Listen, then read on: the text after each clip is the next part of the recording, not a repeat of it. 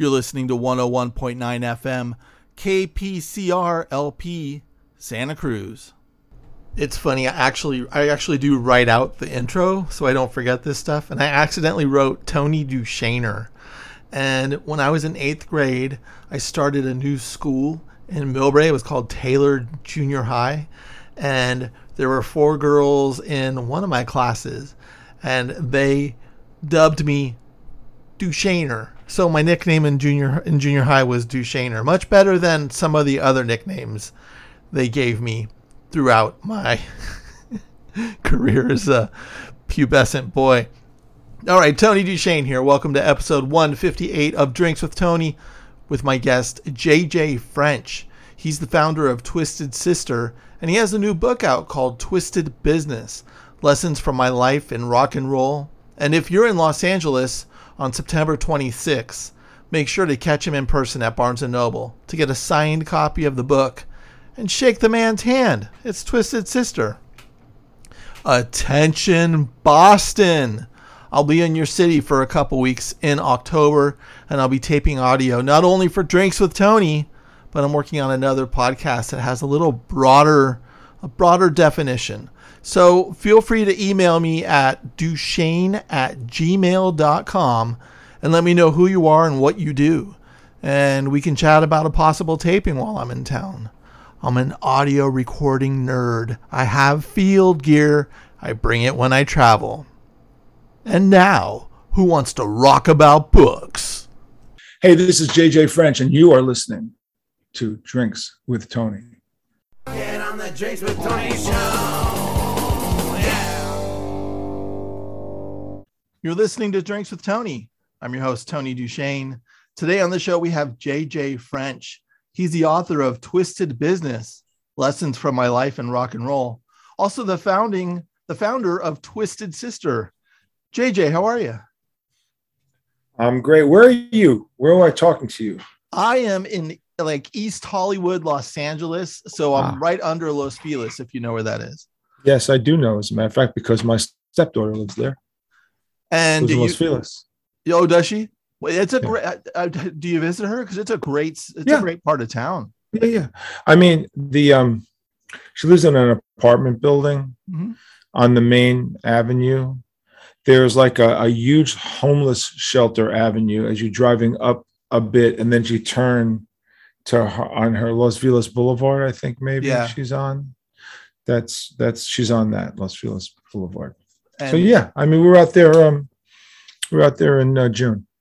Yeah, Los Feliz is because I'm semi new to Los Angeles. I came here 8 years ago, but I still feel new. But the Los Feliz is still my favorite neighborhood of Los Angeles.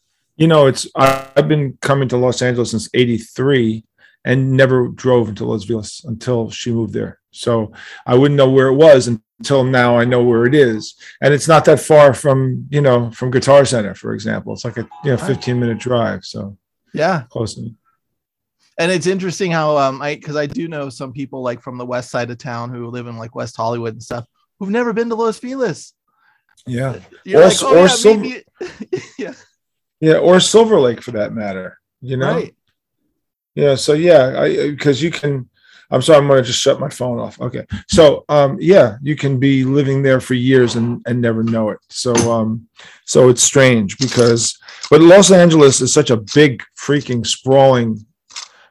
It's not like New York City that's defined clearly by boroughs. Right. It's very simple. It's really simple to get around. In LA, if you don't have a car, you're screwed. Yeah. I mean, you're just screwed. I mean, I don't know how else to put it. You have to have a car in LA. The aesthetics of like LA kind of still freak me out a little bit because I grew up mostly in San Francisco, like right in the middle of the city. So I didn't have a car till I came to LA, and I was like, oh, the metro looks great in LA. The red line goes to Hollywood. It's just like, no, that's not how it works. You're never going to be using it. Exactly. I've been out there for years. I've never been in it. I don't even know what the station looks like. They're pretty cool. I've used it to get downtown and stuff where I'm just sitting there going, wow, nobody's pressed up against each other and not a lot of people use public transit. This is actually rad. Yeah. but it ain't New York City, that's for sure. I was commuting on the L train in 2019 from Brooklyn to Manhattan, and boy, that, let's just say, personal space is there is none. No, but during COVID there was. Well, yeah, which was crazy. All of a sudden, people stopped using the trains, and it was remarkable. It was remarkable how all of a sudden, there was space everywhere, and nobody was using the trains. People are getting back onto the trains now. Was it freaky to just not see subways and people on the streets and just not just? I mean, listen. I write for a lot of magazines. One day, in April, a year and a half, to the year before last, at the peak of its horrific effect in the New York area, when there were thousands of people in the hospital. Yeah. I was writing for a magazine, and my editor said, "How quiet is it?" And I said, "The only thing that's coming up the street are the ambulances. The hospital's up my street, so every 5 minutes you have an ambulance going up." And he said, "Take a picture of the avenue." So I went down to Amsterdam Avenue. I stood in the middle of the street in the middle of the afternoon and took a photo. There wasn't a car or a person. I went to Central Park one afternoon. I stood in the middle of the Great Lawn. I called my wife and I said, "I am the only person in Central Park right now. And this city has got 8 million people in it. And I was the only person in the Great Lawn, and I didn't see another human being around me. And they had so many bodies stacked up in freezer trucks. You know about that, right? Yeah. And all the hospitals had freezer trucks for all the bodies. So, you know where Mount Sinai is on 100th and 5th Avenue? Do you know? There's a huge complex. It's Mount Sinai Hospital. Okay. So it's right across the street from Central Park. Yeah. And there's a beautiful big green lawn in front of the hospital, and it was a tent city, of a hospital tent. So it looked like something out of the 20th century, early 20th century flu, 1919 flu epidemic. Yeah, there was just hundreds of white tents out there. So it was weird.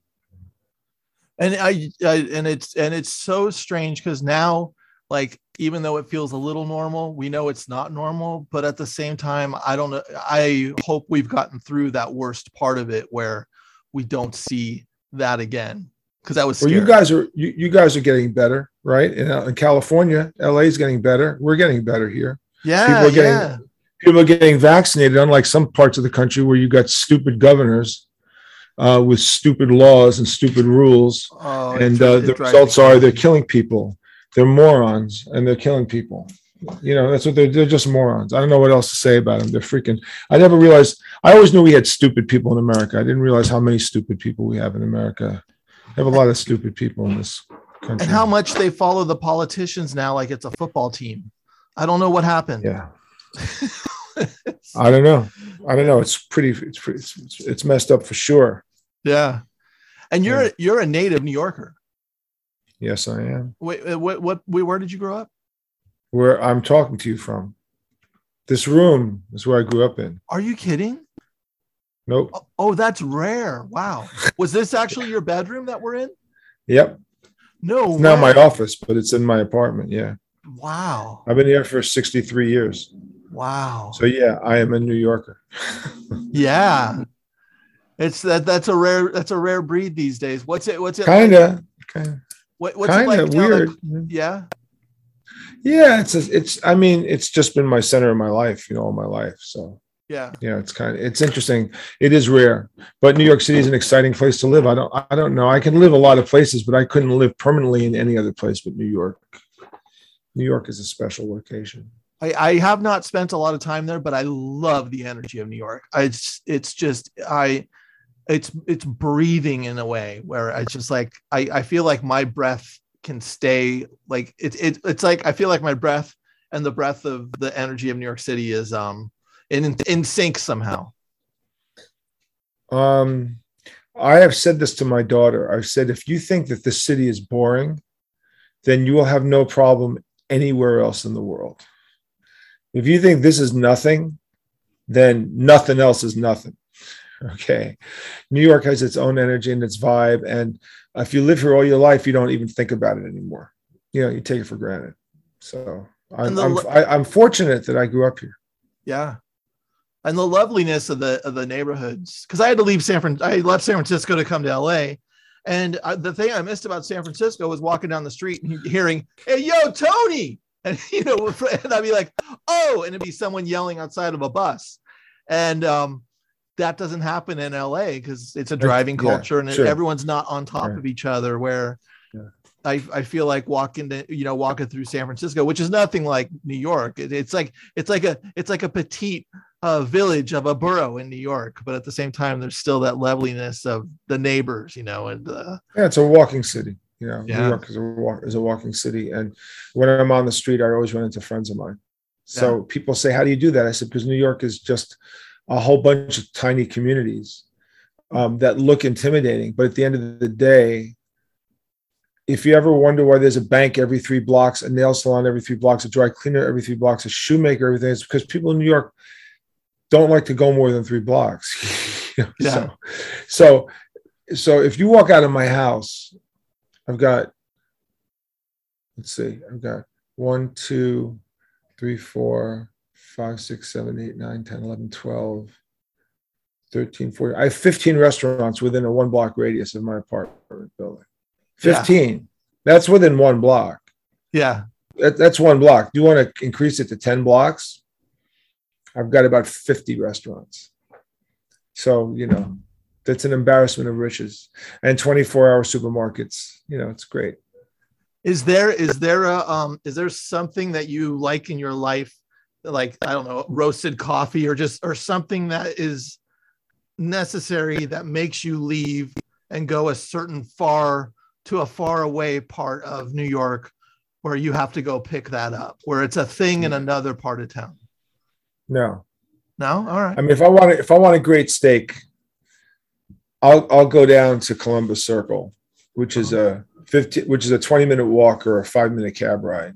Yeah. And I can get a great steak, but I have a world-class sushi restaurant, a 10-minute walk from me. It's world-class. It's the kind of sushi that you have to make a choice to make either a mortgage payment or a dinner. It's the best way I can put world-class sushi. As my father would say if he was alive, he said, "You paid how much for a postage stamp piece of tuna?" I could send kids to school for that amount of money. Well, if you're into sushi, there's sushi, and then there's okay sushi, and there's good sushi, and there's, neighborhood sushi, and then there's world-class sushi, whatever. I don't know where they get the fish from, Harvard or Yale or something. I don't know where the fuck they get. I mean, the fish come from another breed of fish. I think they all have high college education. I don't know. Yeah. But I have one of those places by me. And because I have one of those places by me, if I choose to not make a mortgage payment, but have dinner, like tonight, I chose to not have a mortgage payment. I'm having dinner at that place because it's as you're eating, do you ever kind of feel a twinge of like, "Oh crap, this is too much"? No. I work really hard to be able to do that. Oh, that's good. Yeah, I do that sometimes. Listen, I can eat really cheap 99% of the time. Yeah. But if I want a really good sushi, I'll get some really good sushi. I want a really nice steak. I have a nice steak. Otherwise, I can just, cook some pasta and, whatever. I mean, it's not every night you go out and you do it. Even if you could, I wouldn't. It just happens to be there if you want it. Yeah. And I think that's the beauty of places where it's jumping, because, like, I'm getting older. I used to, like, when I was in San Francisco, I used to write music for the San Francisco Chronicle. And I lived like there within a 4-block radius. There was about 6 venues I could just go to. And I could never even make it out of my neighborhood to go to another neighborhood because there was always great bands playing. And I would go out till 2 a.m. I'd write my articles till 6 a.m. I was out every night. And now I'm like, that's the last thing I want to do. I want to be home by 9 p.m. But it's always nice to know that if I didn't want to be home by 9 p.m., there's a lot of places to be at and go around. I kind of just like the feeling of knowing. Yeah. Well, I guess you could say that about New York. In fact, what you could say about New York is you could get anything in the world in New York. If you want to spend $10 million on a Monet or 50 million, you can, and you can buy it in New York. If you want to buy, a 20 karat yellow diamond, you can buy it in New York.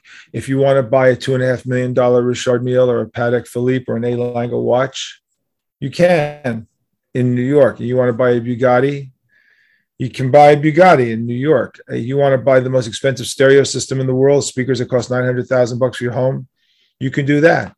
The most expensive apartment in the world was purchased last year, $238 million for 4,500 square foot triplex on Central Park South. I'm not telling you this from envy, and I'm not telling you this because I care. I'm just telling you this because New York is a really bizarre borough. Manhattan is a hermetically sealed bubble of real estate bullshit at the level of which maybe is rivaled in Dubai, maybe, but I don't think so. Because I think we have more apartments that are over $50 million than we do anywhere else in the world.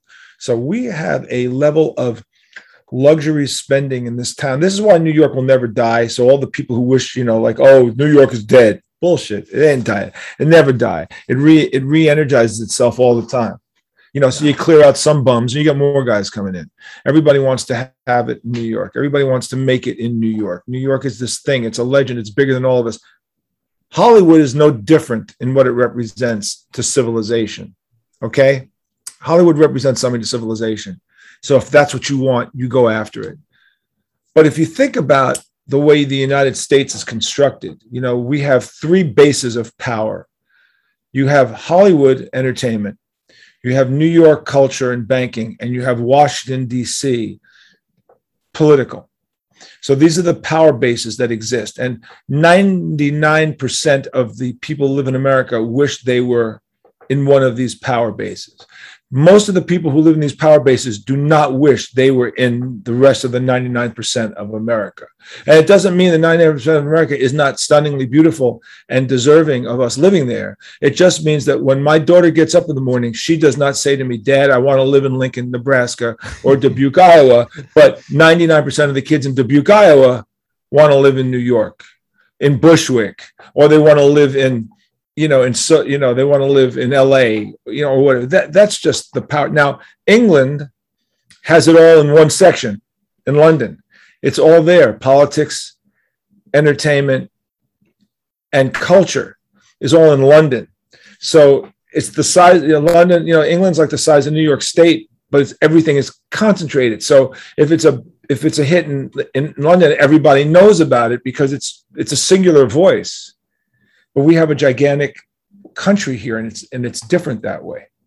So I love London because London has the same kind of, my daughter's British, and I spent a lot of time there, and I love the energy of London because London is all those things. It's culture, it's politics, it's finance, and it's all concentrated in like a 1 mile radius in London. So if you're getting off on that stuff in the U.S., you can get off on that stuff in London as well. And I love it. I mean, I love England, and I love London for its energy. But if you travel, do you go to England much? I've only had a stopover at Heathrow.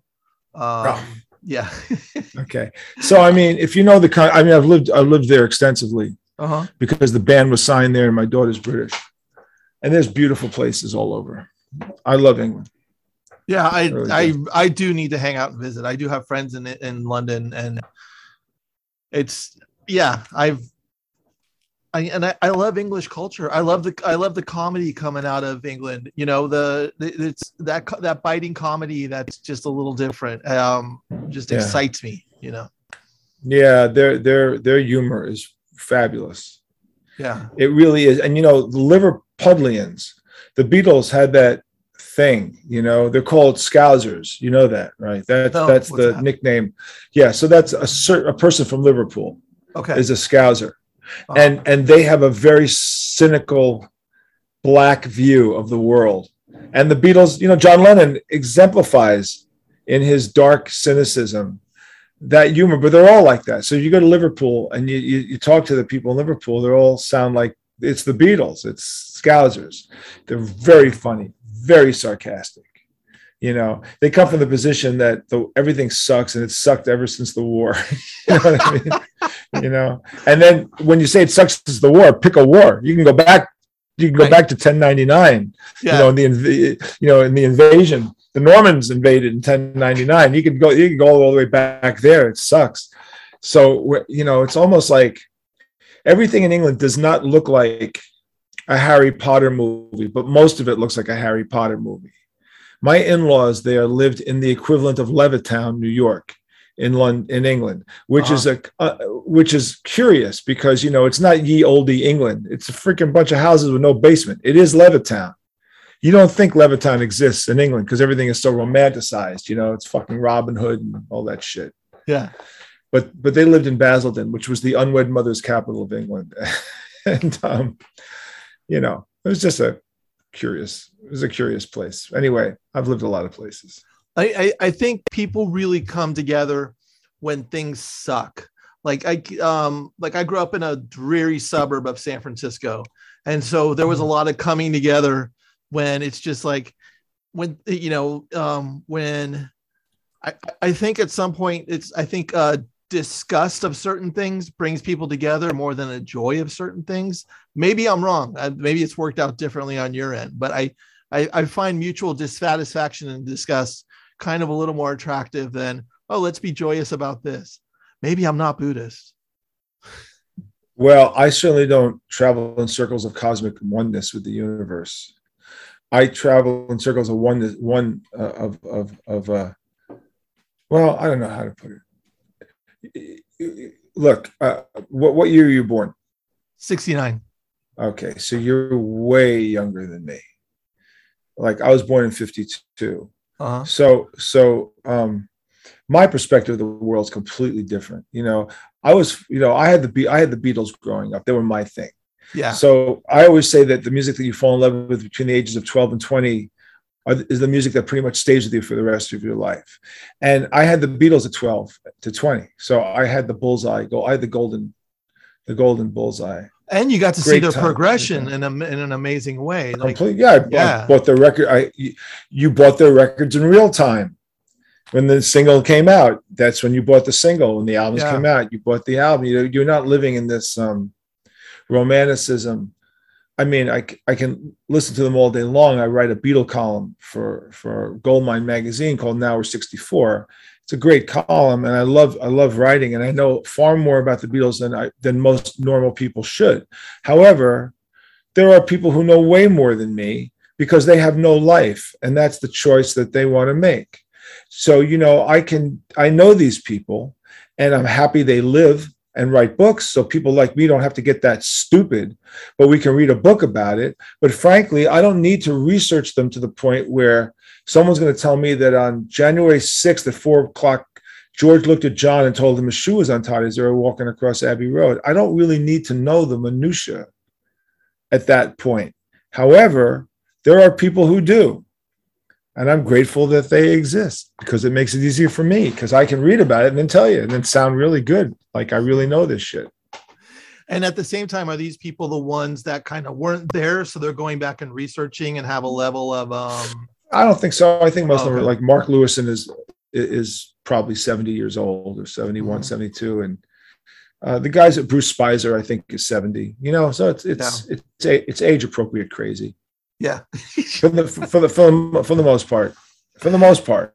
But I think more books. I think someone told me that next to Jesus, the Beatles have the most amount of books written about them next to Jesus Christ. Huh. And, you know, they're probably right. But Jesus got that, like, he's got that one Bible. Book. He's got the one.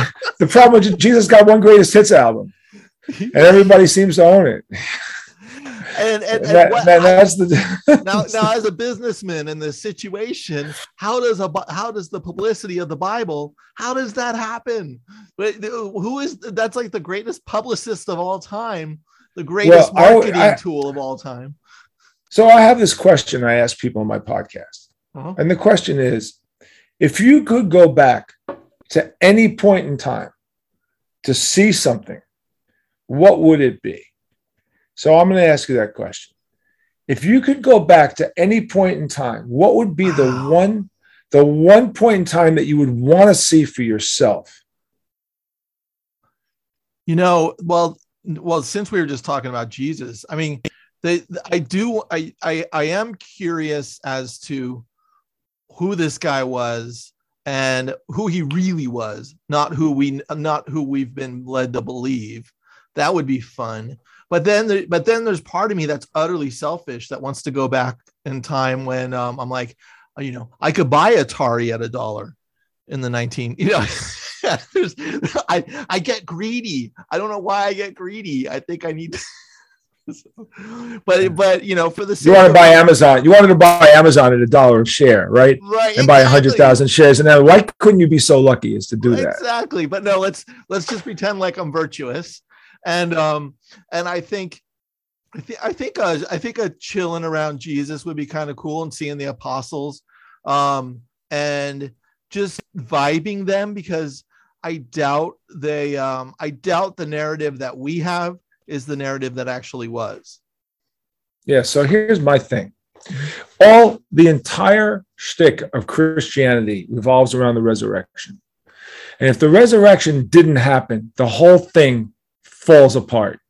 I mean, we literally wipe out the belief system of about 2 billion people on earth. Yeah. If the resurrection didn't happen. Right. In other words, supposing Jesus lived, and there's still no proof that he lived, but suppose he did. Right. And then he was crucified, supposing he was, then they take the body and they put it in that cave, right? I want to be in that cave. Because if nothing happened except cave robbers came in and took the body and buried it, then the whole freaking thing is down the tubes. Also, if Mary had sex with her next door neighbor, but told people that it was God because she didn't want to get her ass kicked by Joseph, because who the hell wants to tell your husband you had an affair? So suppose she had sex with her next door neighbor and got pregnant. The kid comes out, it's Jesus. It's pretty well adapted, considering the fact that he was a product of an affair. It's bad enough there was no therapist to help him out. And then he gets crucified, and then a bunch of grave robbers take the body and either burn it, kill it, or bury it. The whole thing falls apart. Well, if the belief system of 2 billion people fall apart, what happens to civilization? So this is a big question I ask myself. I'm not saying it did not happen. What I'm saying is I want to see it for sure. Because if it did happen and he ascended to the heavens, then by all rights and logic, we should all be believing in Jesus Christ. We should all be believing that he's the Son of God. I mean, it's really simple. He either is or he ain't. Okay? So if it really happened, then there is no question. We know there is a God. We know he arose from the dead and ascended to heaven. If he actually arose from the dead and ascended to heaven, well then, okay, guess we're all Christian. Guess we believe in it. Except there's a myth out there. And by the way, that myth is only bought by 30% of the population of the world anyway. 2/3 of the world doesn't buy that at all. They've got their own version. Muslims have their own version. The Chinese have their own version. The Hindus have their own version. I'm a skeptic, but I'm not an atheist, meaning I refuse to believe. It's just that I want to know. Yeah. Because the idea of Christianity or religious beliefs in general always fascinate me, because there's so much creativity from the human spirit that goes into the adulation of these deities. They build buildings to them, churches. Right. They have great art. Okay. Yeah. So whether or not I believe that they existed or not doesn't take away from the fact that the belief that they exist has created some of the greatest art we have in the world. And it's also led to the killing of hundreds of millions of people. Right. Possibly unjustifiably. So I say this with the most respect to anyone who believes in any of these religions, which is, wouldn't you really want to know? Because imagine if we really knew, maybe we wouldn't be as fucked up as we are about defending these things. Yes. You know what's interesting that, and this is, we go back a little bit. It's interesting that Jesus was crucified, then they put him in a cave and they put a big rock over it. Isn't that what magicians do when we're watching TV and they go, now we're going to put this behind the curtain, and now it's a and then they roll away the curtain and not there. It's gone. Yeah, does David. It turns out that David Copperfield's great grandkids were the people that rolled the stone. And by the way, if a stone is that big, how fucking heavy is that stone? Yeah. How many people does it take to roll a stone? To put a stone in front of a cave? Yeah. It's a giant ass stone. Yeah. But then again, who built Stonehenge? Who the hell carried that shit? Right. Hundreds of miles. Those things weigh a fucking ton. How did they get there? And I've been to Stonehenge. Yeah. And you look at it and you go, this came from like 200 miles away. Who carried this?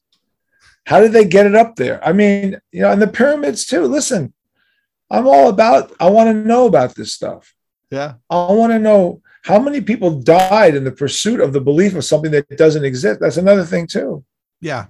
So these are very large questions that every heavy metal guitar player asks themselves, obviously. I think what we're trying to do is just get a grasp on existence in general. And so, and the why of humanity, and the one thing I want to ask again, say again about being there in Jesus' time was, wouldn't it be interesting if Jesus looked like the UPS driver that delivered to Mary's place? I mean, I'm being facetious here, but what if it was an affair? And who's the guy that got written out of the whole story? Because he's the guy, it's his sperm, it's half of his stuff. Right. That we're here today for. Yeah. And the fact that Joseph raised the kid without questioning it is amazing, because otherwise he'd be pissed off that some guy banged his wife. Right. And then he would be really angry and resent the kid for it, and really cause the kid much greater psychological harm. And then again, in those days, maybe everybody was banging everybody else anyway.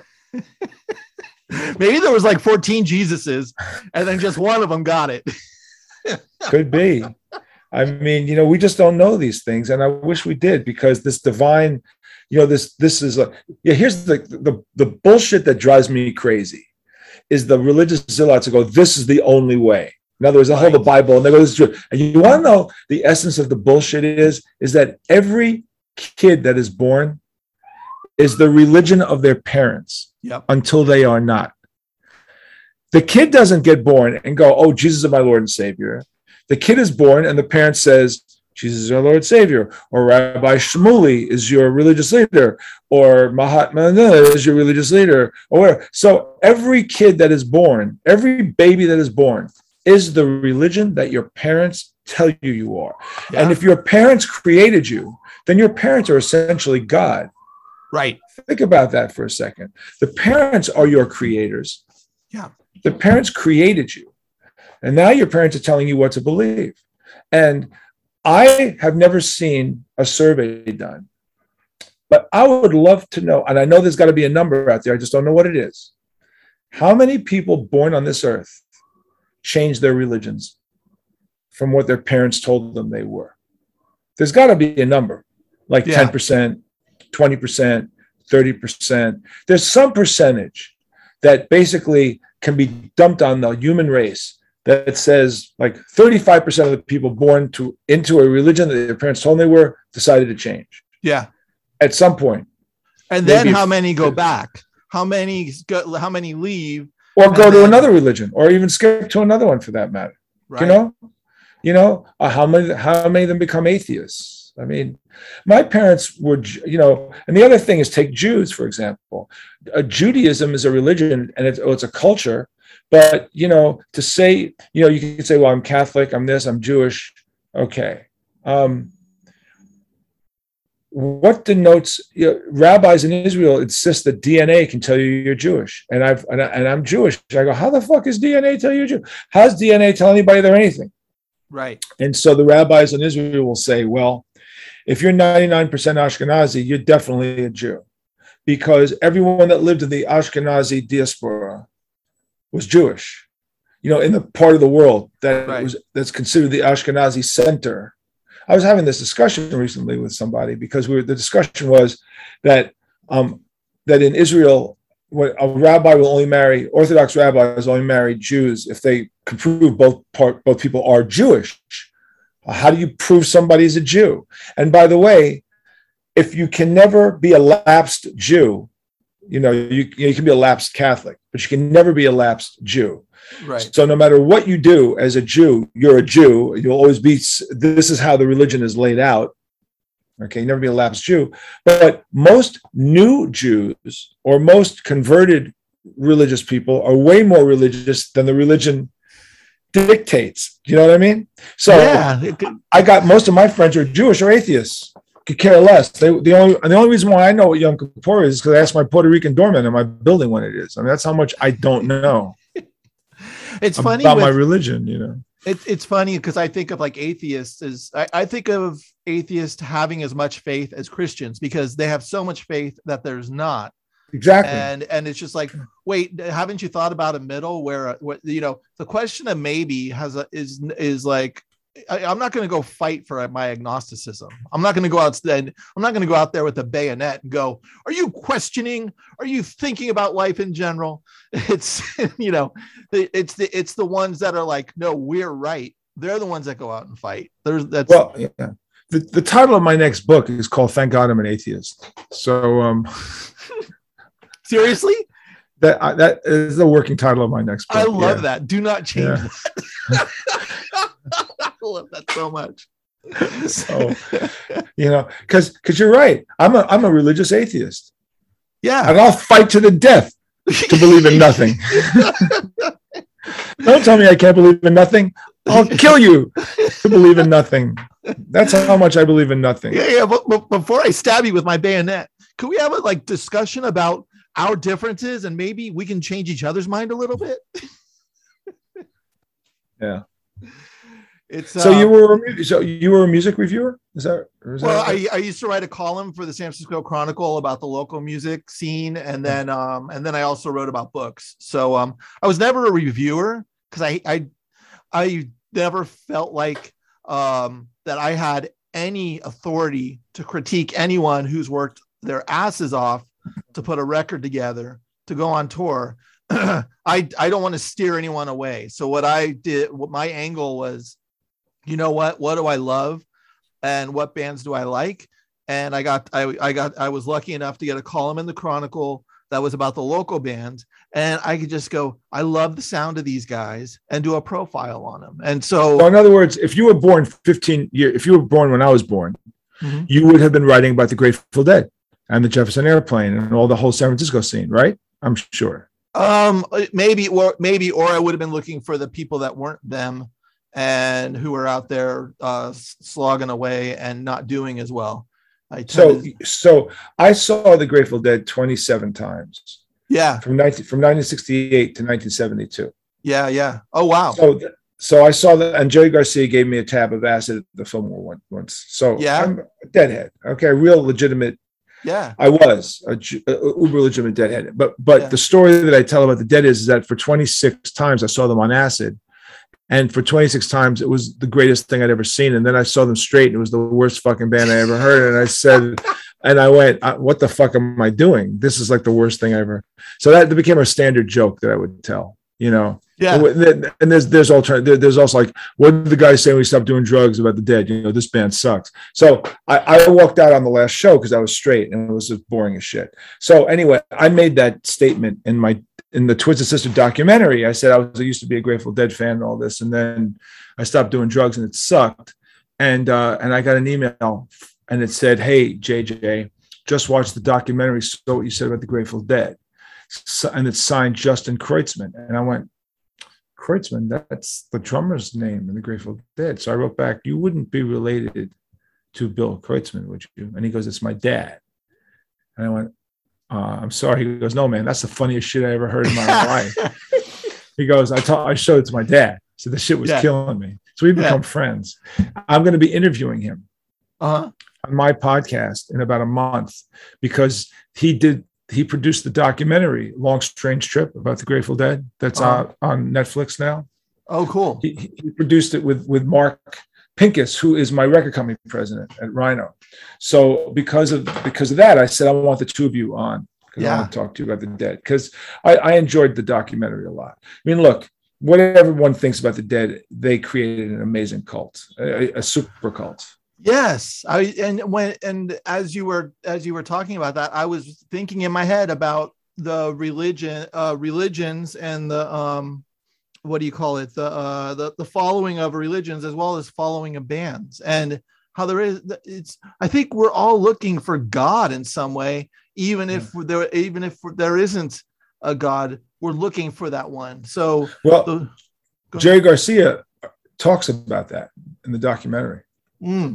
He talks about the fact that people perceive him as some sort of a deity. Yeah. And the band is some sort of and he just says, man, that's ridiculous. I'm not. I don't even, why are you doing that? I mean, he's really saying this. He goes, I don't want to do interviews because I don't want, you like rise and fall over things I say. I'm just a guy. I play guitar. You have imbued in me this. I love this about him. Yeah. That he was this, he said, adoration of a band at this scale is reminiscent of Nazi Germany. And he said, fascism is spawned by this kind of adulation. And we have to be very careful as to how we handle it. This was a very self-aware statement to make. Because people who get hung up about their own stardom don't understand the cult of personality. And I've always, although I loved certain bands, loved them to death, I've always been wary of the cult of personality. And I'm also wary of stardom. And I never really went out for it. Once the band hit it big and people started coming to me and reacting that way, I'm like, no, man, it's like, I'm just this guy in the neighborhood that happens to be in a creative band that does, that became successful. But like, don't live your life on my life because that's just absurd. Yeah, but it's really what intrigues me about fame and blows my mind. And I haven't been in Hollywood that long, but I've seen it a little bit. Is the way you, like, if you walk outside and all of a sudden people know who you are, and they only know who you are for this part of work that you do, and they're looking at you. They're looking at you with these eyes of just the way people look at you differently has got to be a total like mind warp in the head as you're going through life. And then I feel bad for these kids who are getting it young, when they're getting it in their late teens and early 20s.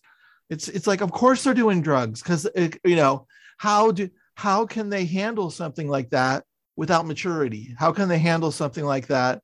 How can they handle being godlike and having that power just by walking out their door? And people, you go to a restaurant and all of a sudden all heads turn. It's got to be the weirdest thing. And why do you want that? I think that that invasion of privacy is mind blowing. Why would you want it? David Bowie, Tony Danza, a couple of other celebrities have said this about celebrity-dom that I'm about to say, but I've said it about celebrity-dom, and then I've heard others say it, and it's interesting. So what I say about celebrity-dom is I'm famous enough to get a reservation in a good restaurant and get a good doctor. And Tony Danza was being interviewed once on a TV show, and they said, man, you're such a celebrity. And, Tony Danza is a school teacher now in Philadelphia. Do you know that? Oh, is he? I didn't know that. Yeah. That's so cool. I know he's always been cool. I never thought of him as uncool. I don't know why. So, I mean, he still may be. But anyway, he was on Regis and Kelly or something like that. And they said, well, you're so famous. He goes, I'm not really famous. And they go, yes, you are. He goes, no, you're not. I'm famous enough to get a good to get a good table at a restaurant and to get a good doctor. And when I had I had a couple of heart surgeries 15 years ago. I needed to get a really good doctor. And because I'm JJ French and Twisted Sister, I was able to get right through to this Macha doctor who operated on me. But probably couldn't have gotten through as fast as I did if I was just Joe Blow. Okay. And David Bowie, he has a very funny comment. I don't know the exact quote, but especially he's saying the only thing celebrity is worth anything about is to get a good restaurant reservation. So these are people obviously who have put it in perspective. Yeah. Okay. Now, keeping that in mind, John Lennon's last interview before he was killed was with a BBC writer who came to New York to talk to him about Double Fantasy, because it was being recorded at the time and they were finishing up mixing it. And he was staying at a hotel near the Dakota, but he spent 8 hours a day at their apartment, the Dakota. So for 2 weeks, he interviewed Lennon and Yoko. So you have to keep in mind that during the last week he interviewed them, Mark David Chapman is down in the vestibule every day for a week, waiting for Lennon to come.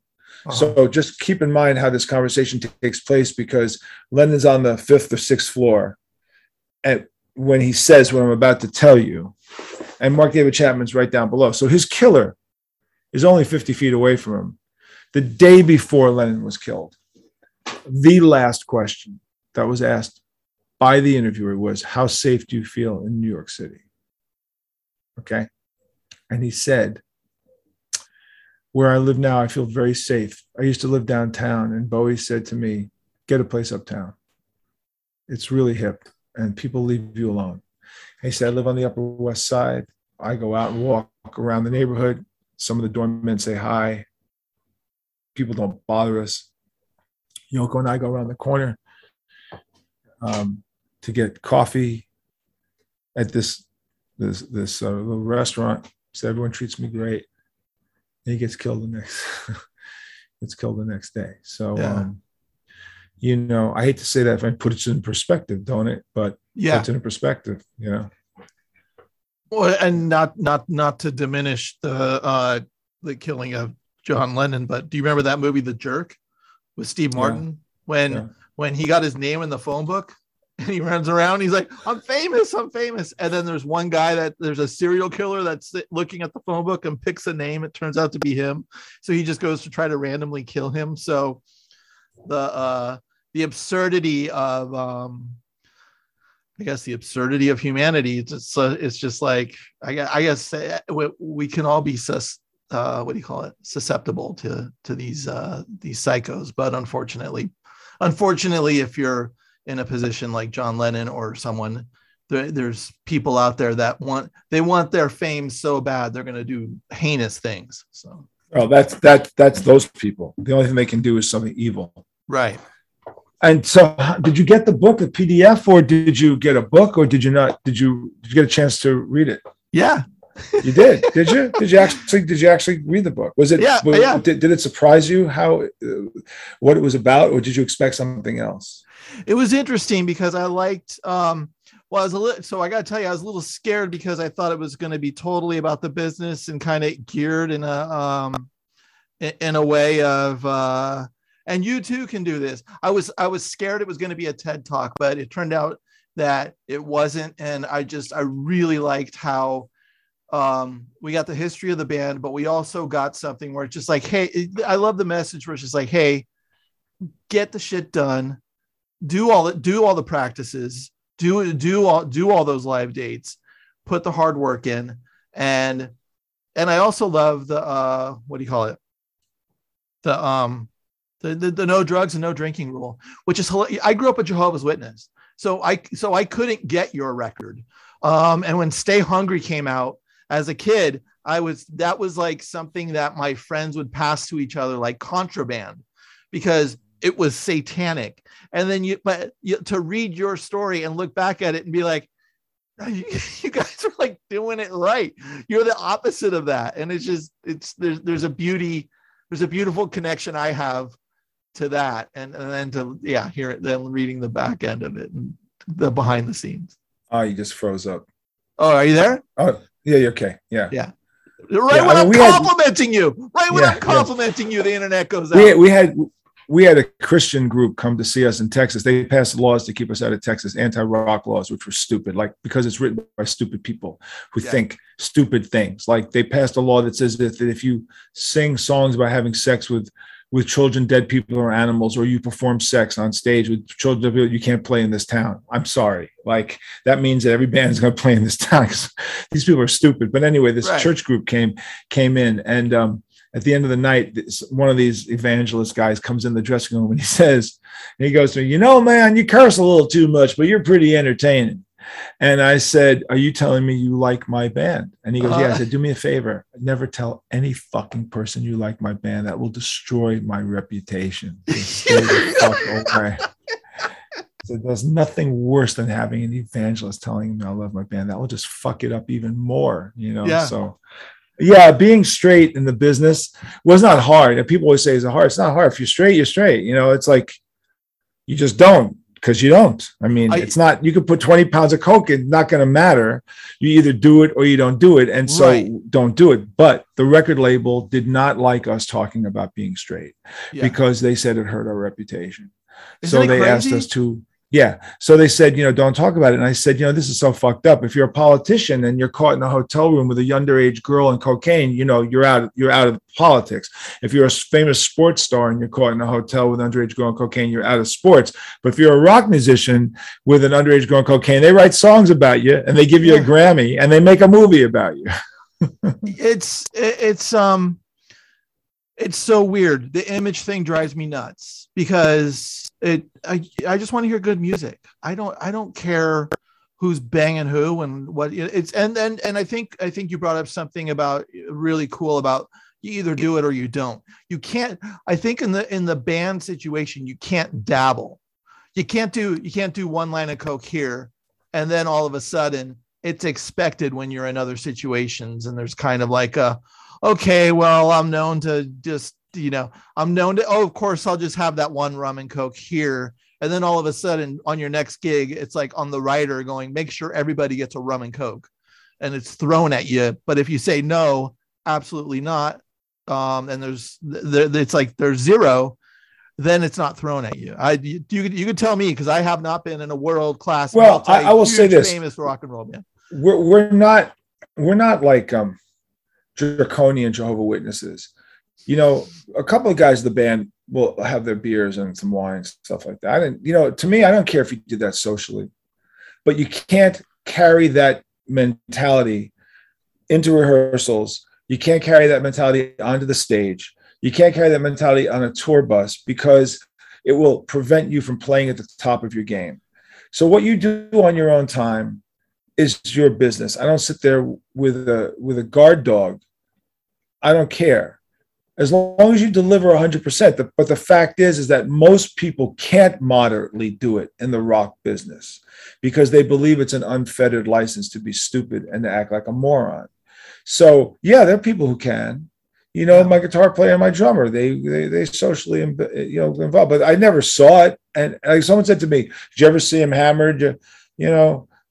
Once maybe. I mean, but you expect with Motley Crue or these other bands that they're just perennially wasted all the time. Yeah. You know, I mean, my guitar player, Eddie, was famous for telling me that if he was in Motley Crue, he'd be dead because it's there. Right. But we don't want it there. And it's not on the buses. It's nowhere. Well, if it's nowhere, then it's easy not to do it. Do you follow? So for me, Dee and Mendoza, completely nothing, because we just didn't like the taste of alcohol and drugs. You know, I described my drug use in the book pretty extensively. Unlike Dee and Mark, I had a drug past and I was a dealer. So I had a pretty fun time for those 5 years as a drug dealer and a drug addict. I had a great time, except at the end when it was killing people. Yeah. And then I made a decision that I had to save myself. But what people have a hard time wrapping their head around is that I actually said, yeah, enough is enough. And I stopped on a dime, which I did. And it's true. And people who know me, grew up with me, know I did that. That's rare. It's rare that you can just go, I'm cool. I'm done. Very, very, very rare to be able to do that. But I did that. So I'm very happy that I did that. It was great for me. And, but then I joined the band. I mean, you have to realize my mom knew me as a drug dealer and a drug addict. So I told my mom I'm straight. She was thrilled. But then 2 months later, I said, I'm joining a transvestite rock band. I don't know, like, really? That's your solution? Jesus Christ. Is that really it? When I thought maybe you'd be going to take a trade course or something. You're going to be a transvestite now. But, I told my mother, that's kind of funny. But I told my mother early on when I dropped out of high school, when she said, what are you going to do with your life? I did say I'm going to become a rock star because I wanted to shut her up from the argument. I didn't know what I was saying. It sounded really impressive. I'm going to be a rock star. I just told it to her to shut her up. But actually, those words to my mother echoed in my brain for years. So on those nights that things were really tough and really bad, I'd go for these walks and have this imaginary conversation with my mom. Like I said, I'm going to be a rock star. So what we did was, as I describe in the book, we were turned down more times than a bedsheet in a whorehouse and come back more times than Freddy Krueger, Michael Myers, and Jason Voorhees. Yeah. But it's true. We learned lessons on how to survive trauma. And I tell the story in the book. Yeah. I explain step by step. This is not some sort of ambiguous book. This is I say, here's the problem. Here's how I looked at it. Here's how I dealt with it. And this was the reaction to my movement. Very systematic. Yeah. However, when it was happening, I can't tell you that I thought of myself as Dr. Phil and some sort of genius. But as I had the opportunity to look back on my life and look at the diaries, we seemed to take this pathway, which became the twisted method of reinvention, which I describe in the book, by using the letters in twisted: tenacity, wisdom, inspiration, stability, trust, excellence, and discipline. Those are the 7 factors that made the band big. But if you ask the average person how that band become famous, they must have made a deal with the devil, or, sex, right, drugs, rock and roll, partying, luckiest sons of bitches in the world. However, if you go to the back of the book and you see how many shows we played, it's mind-boggling, isn't it? Yeah. It's truly mind-boggling. It's mind-boggling, and it makes sense because it and what's great about it, when you're met with no, and when you're met with when you're met with rejection, when you're met with tragedies, what matters to us as humans is what do we do in the face of those obstacles? We can shut down, we can close it all down, or we can make something great out of it and keep going, even when it feels like we're getting our teeth pulled out. The determination to keep going is essential. I mean, that feels more like a spiritual practice to me than reading a Bible. Well, I'll tell you that chaos does not create character, but it exposes character. Yeah. Because you don't even know what you're made of until you're confronted with some of that stuff. Yeah. And all of a sudden you find out. Now, some of it is learned, absolutely. But a lot of it is innate as a human being to survive. We're not just designed to be happy. We're designed to be sad. We're designed to be angry. We're designed to be a lot of things. And keeping a perspective in it is important. And I think the book goes a long way in helping, especially musicians, although my rules of engagement don't matter who's following it. It could be a musician, it could be a shoemaker. I read it as a writer. As a writer, I read that, and it inspired me to what I felt 20 years ago when I had a force in me that was like, I am not going to stop until I get here. This has to happen. And there comes a point where sometimes the marathon is so long, you got to take a breath and sit on the side for a while and like hyperventilate. But what your book shows is just like, and get right back on that horse, because that means everything. That's it. Well, people have said to me, I'm really smart. And I said, well, I'm either really smart or really stupid.